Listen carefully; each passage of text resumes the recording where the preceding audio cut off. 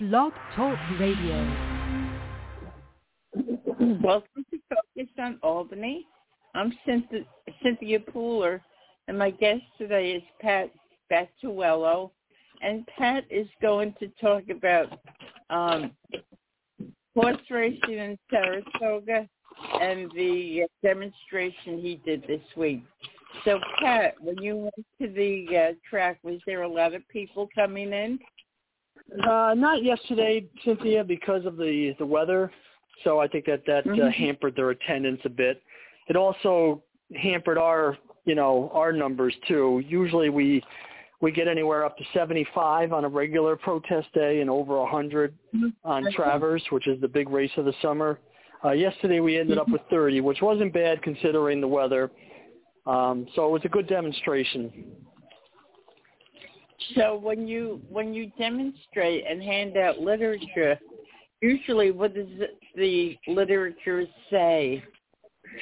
So we have the facts, about horse racing, the way the horses, are kept and how they're suffering, in their stalls by themselves 23 hours a day. And, of course, the whipping and the drugging and the commodification of these animals and the deaths. So we estimate over 2,000 horses are killed racing or training across America every year. And at Saratoga, the average is roughly 15 each summer. So as I was telling people coming in yesterday, and also we did get a lot of media, by the way. We had Spectrum News, we had WNYT Channel 13, we had the Daily Gazette, and we had now a publication called the Hill Country Observer. So all told, we had 4 media interviews, so that was real good exposure. And as I was telling them, and any people coming in who would listen, is that there's a cost to this party that Saratoga throws every summer. There's a cost to the food and the drink and the revelry, and that cost is not what NYRA incurs to put the event on. Rather, it's a cost that's measured in lives. Roughly 15, as I mentioned, 15 horses die each summer at Saratoga. So the question is really quite simple for all the people who bet on these races and the people who go through the turnstiles. Is that okay? Are you comfortable with horses being whipped, being killed, and then most of the horses that were racing yesterday and every day at Saratoga will end up in the slaughterhouse? Are you comfortable with that too? And if you're not comfortable with it, then there's only one choice to make, and that's to cease and desist from supporting Saratoga Racecourse and horse racing in general. So when you give the literature out to people and the people stop and listen, what's their reaction usually? Well, to be honest, Cynthia, the vast majority of people don't even make eye contact with us. It's awkward for them to have to walk by protesters holding up signs of horses broken down on the track and horses at the slaughterhouse. And we have, 2 people on megaphones, bullhorns, leading chants and citing statistics. So it's very uncomfortable for them to have to walk by that, and the vast majority choose not to even engage us. We don't even get eye contact, as I mentioned.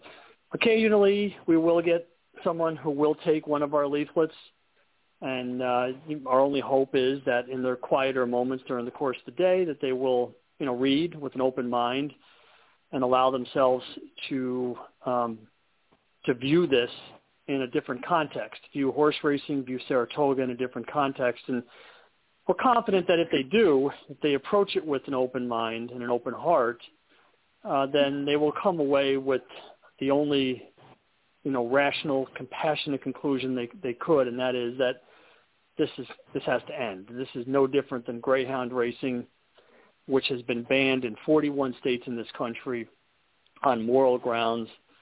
And so we're looking for the same thing with horse racing. So, and then of course there are the jerks, for want of a better word, who will, yell things out at us as they're passing by. They never stop and confront us, face to face. They're too cowardly to do that. So as they're walking by, they'll make some snide remarks, and we had a handful of people driving by us, on the main drag in Saratoga Springs, flipping us off. So that comes with the territory. We're threatening, something that has been an institution locally, for over 100 years, and it's probably the main social scene in the capital region each summer. So it's a threat, to some people, and but that's fine. You don't get anywhere in this in this society without if you want to make change, for the better, without rattling some cages. So we know what we're up against.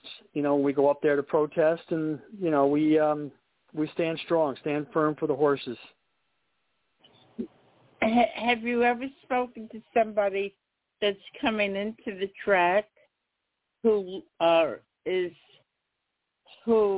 understands what you're saying and listens to you? Yeah, so occasionally. But have you ever had somebody say, "Oh, you're right," and then turn around and walk away from the track? Yes, we have. It doesn't happen often, but occasionally we will get someone who takes our literature, engages, me or one of our other protesters in a conversation, and, is moved emotionally to the point where they will turn around. Again, it doesn't happen very often. We do have people, though. Most of the time it's women who become emotional about what we're telling them and pretty much are being dragged in, by their boyfriend or husband, even though we can tell we've made a connection with that person and that they would rather not go. They'd rather turn around and go home, but because, their significant other is, calling for them to move along and, enter the gates, they don't have that choice, or they choose not to make that choice, I should say. So, it doesn't happen often.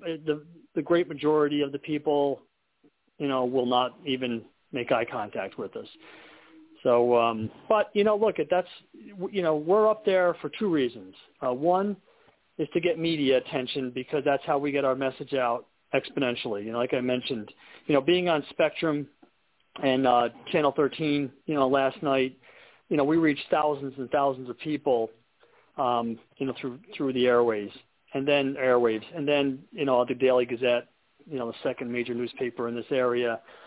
But the second reason we're up there is to make people feel uncomfortable. Again, it's not to shame. We're not in their faces telling them that they're bad people for supporting animal cruelty, but we want to make them uncomfortable. Especially the families, that are bringing children into this. As you can imagine, children, being innately compassionate people, lock right in to our signs as they're passing by. And our hope is that at some point during the course of that day, or, at night, maybe the next day, they go to their mom and dad and say, why were those people out there? Why were they upset? Why were they holding those signs? Can you tell me what was happening in those pictures? And make those parents feel uncomfortable, embarrassed that their children are questioning, and hopefully they'll make a different decision going forward. They'll choose not to, participate in this animal cruelty. So, we understand that there are hardened horse players, as they're called. These are the long-time, lifelong gamblers that have no intention of ever giving this up. So they're beyond our reach.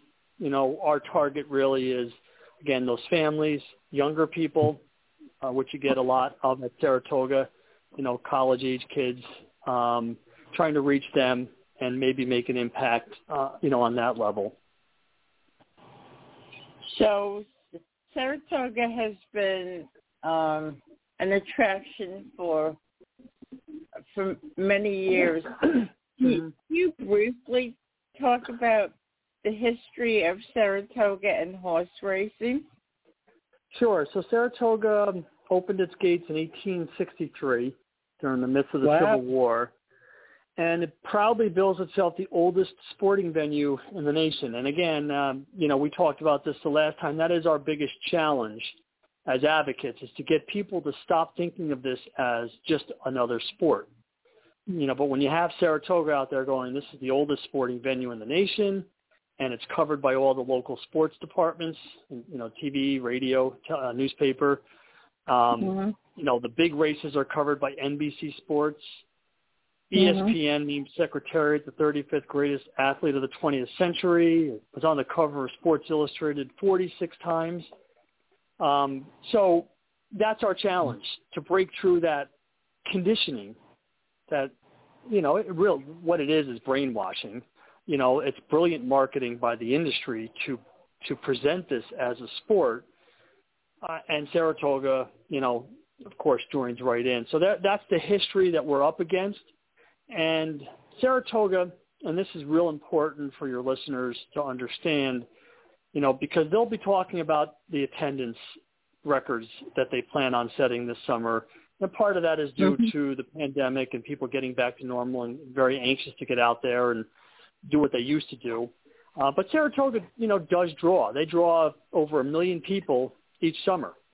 But that said, it is unlike any other track, or most every other track in the country. There's probably a handful, Del Mar out in San Diego, Churchill Downs in Kentucky, but at the most 5 or 6 tracks are like Saratoga that draw, on their own, that it's not necessary for those tracks to be supported by subsidies or just by betting. There are people that go up to Saratoga just to be entertained for the afternoon, and they may not even, place a bet, because there are all kinds of activities, for the kids. So, you have to understand that this is not indicative of horse racing in general. So we understand that this is not something that's going to happen overnight, shutting down Saratoga Racecourse. But horse racing in general in this country is contracting each year. They are closing tracks. They're not opening up new ones. And as we talked about the last time, the bulk of the industry is being propped up by corporate welfare, including 9 of the 11 tracks here in New York State. Actually 10, if you would include Belmont. Without that corporate welfare, without that $250 million every year going into New York State horse racing, that comes, by the way, at the expense of school children and education. If not for that corporate welfare, all 7 harness tracks and the 2, at least 2 of the 4 thoroughbred tracks, Finger Lakes and Aqueduct, and you could make a case that maybe Belmont too, would have shuttered years ago. So Saratoga is, different than most every other track, not just in New York, but across the country. So, understand that it's a big draw, but we're going to be up there. We're going to be protesting. We're going to make people, we're going to educate and expose, and we feel like we are, making a difference. Now, when people think of Saratoga, as an upstater, people come up here from all over, not only the state, but all over the country. And basically, Saratoga is kind of like an institution. Do you think a lot of people come here not just for the horse racing, but for all of the activity that takes place with the horse racing? Yeah, I know, absolutely, Cynthia. Just like I just said, you have activities for the kids and, bouncy bounce and face painting, and there are picnic areas, for people to, they bring their coolers and they drink and they eat, and, it's like going to a county fair. And, some of them are not interested in, in betting. They'll watch the horses race, but they're there more for, just something to do on a, summer afternoon in the capital region. So, yeah, it is a tradition. And we get that question a lot. What do you say about that? People call this a tradition, and my answer is quite simple in that, throughout the course of human history, there have been myriad traditions that upon further review were exposed as unethical, immoral, or what have you. So it just doesn't hold any water. We have to constantly be challenging ourselves as human beings, and look at these issues through a fresh lens. And that's all we're asking people to do. We have the facts, on our side. We have the truth on our side. Now we just need people to be open-minded about it, and not shut it off and say, oh, these horses are treated well. The industry says so, and Saratoga's been here for 150 years, and the local economy is so dependent on it. And you're going to put people out of work, and on and on and on. Just step back, reassess, look at the facts, and again, like I said at the top, are you comfortable with your financial support, whether it's through a bet or paying an attendance ticket? Are you comfortable with horses dying, for your entertainment? And again, if the answer is yes, you're perfectly fine with it.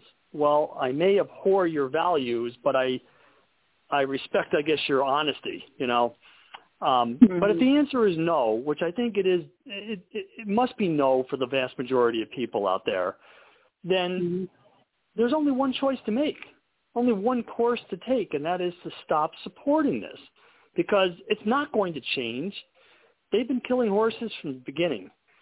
And throughout the last, we've been doing this for 8 years, and trust me, every time one of these tracks, including Saratoga, gets unwanted attention, negative scrutiny, they come out with their well-oiled marketing machine, making all these promises. Equine welfare is our top priority, and we are implementing all kinds of new safety protocols. We're putting more vets on staff. We are constantly analyzing the track surface. We're putting in stricter drug reform and stricter whip reform, and all the while, the horses continue to die, and they will continue to die because of what they, how they're bred, when they're first put to work, and what they're expected to do on a racetrack. Bottom line is speed kills, and we already had a death Friday, a racing death at Saratoga in the 10th race. A 3-year-old filly broke down on the track, was euthanized where she lay. Now, mind you, every track in this country will move heaven and earth to get that injured horse off the track and euthanized out of the public eye back in the barn. So the injury has to be very, very bad, very, quite horrific, for them to euthanize right there, in the dirt. They can't move the horse. In other words, they cannot load him onto the ambulance. They have to euthanize right then and there. And this poor filly, was put down in front of spectators, on Friday. And I'm waiting for confirmation. There was another horse vanned off yesterday in the 8th race. And, I'll find out later today whether that horse was euthanized or not. But they're already up to 3 deaths at Saratoga this year. That was the first race day death, but there was a training death earlier in the spring, and then there was a stall death. So there's 3 deaths. As I mentioned, history says that 15 will die. So this is what people need to answer. They need to, account for, for their actions, because all of our actions have consequences, and the consequence of a seemingly innocuous day at the racetrack is animal abuse and animal killing. So you just mentioned the media outlets. Has any of the media outlets outlined the danger it is for the horses? Like, has the Times Union ever written a story about it? Has the Gazette? Has any of the news on TV or radio talked about the harm it does to the horses? Have you ever seen anything like that? They do because of us, Cynthia. I mean, to be quite frank, it's because we're there. It's because of what we do on the website every day. reporting this as it happens.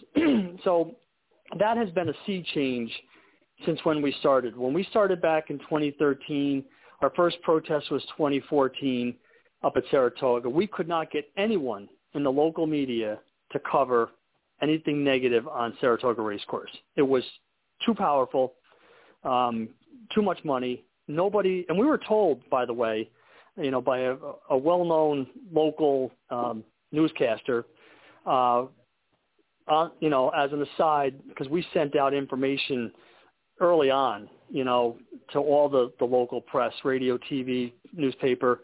And he told us, look, I sympathize with what you guys are trying to do, but you're not going to get anyone to touch this. It's too negative about Saratoga, and Saratoga is an institution. Okay, so flash forward a few years. We keep hammering away. We're up there every summer. We're protesting. We are reporting. We are at the point now where multiple outlets cover the deaths as they happen.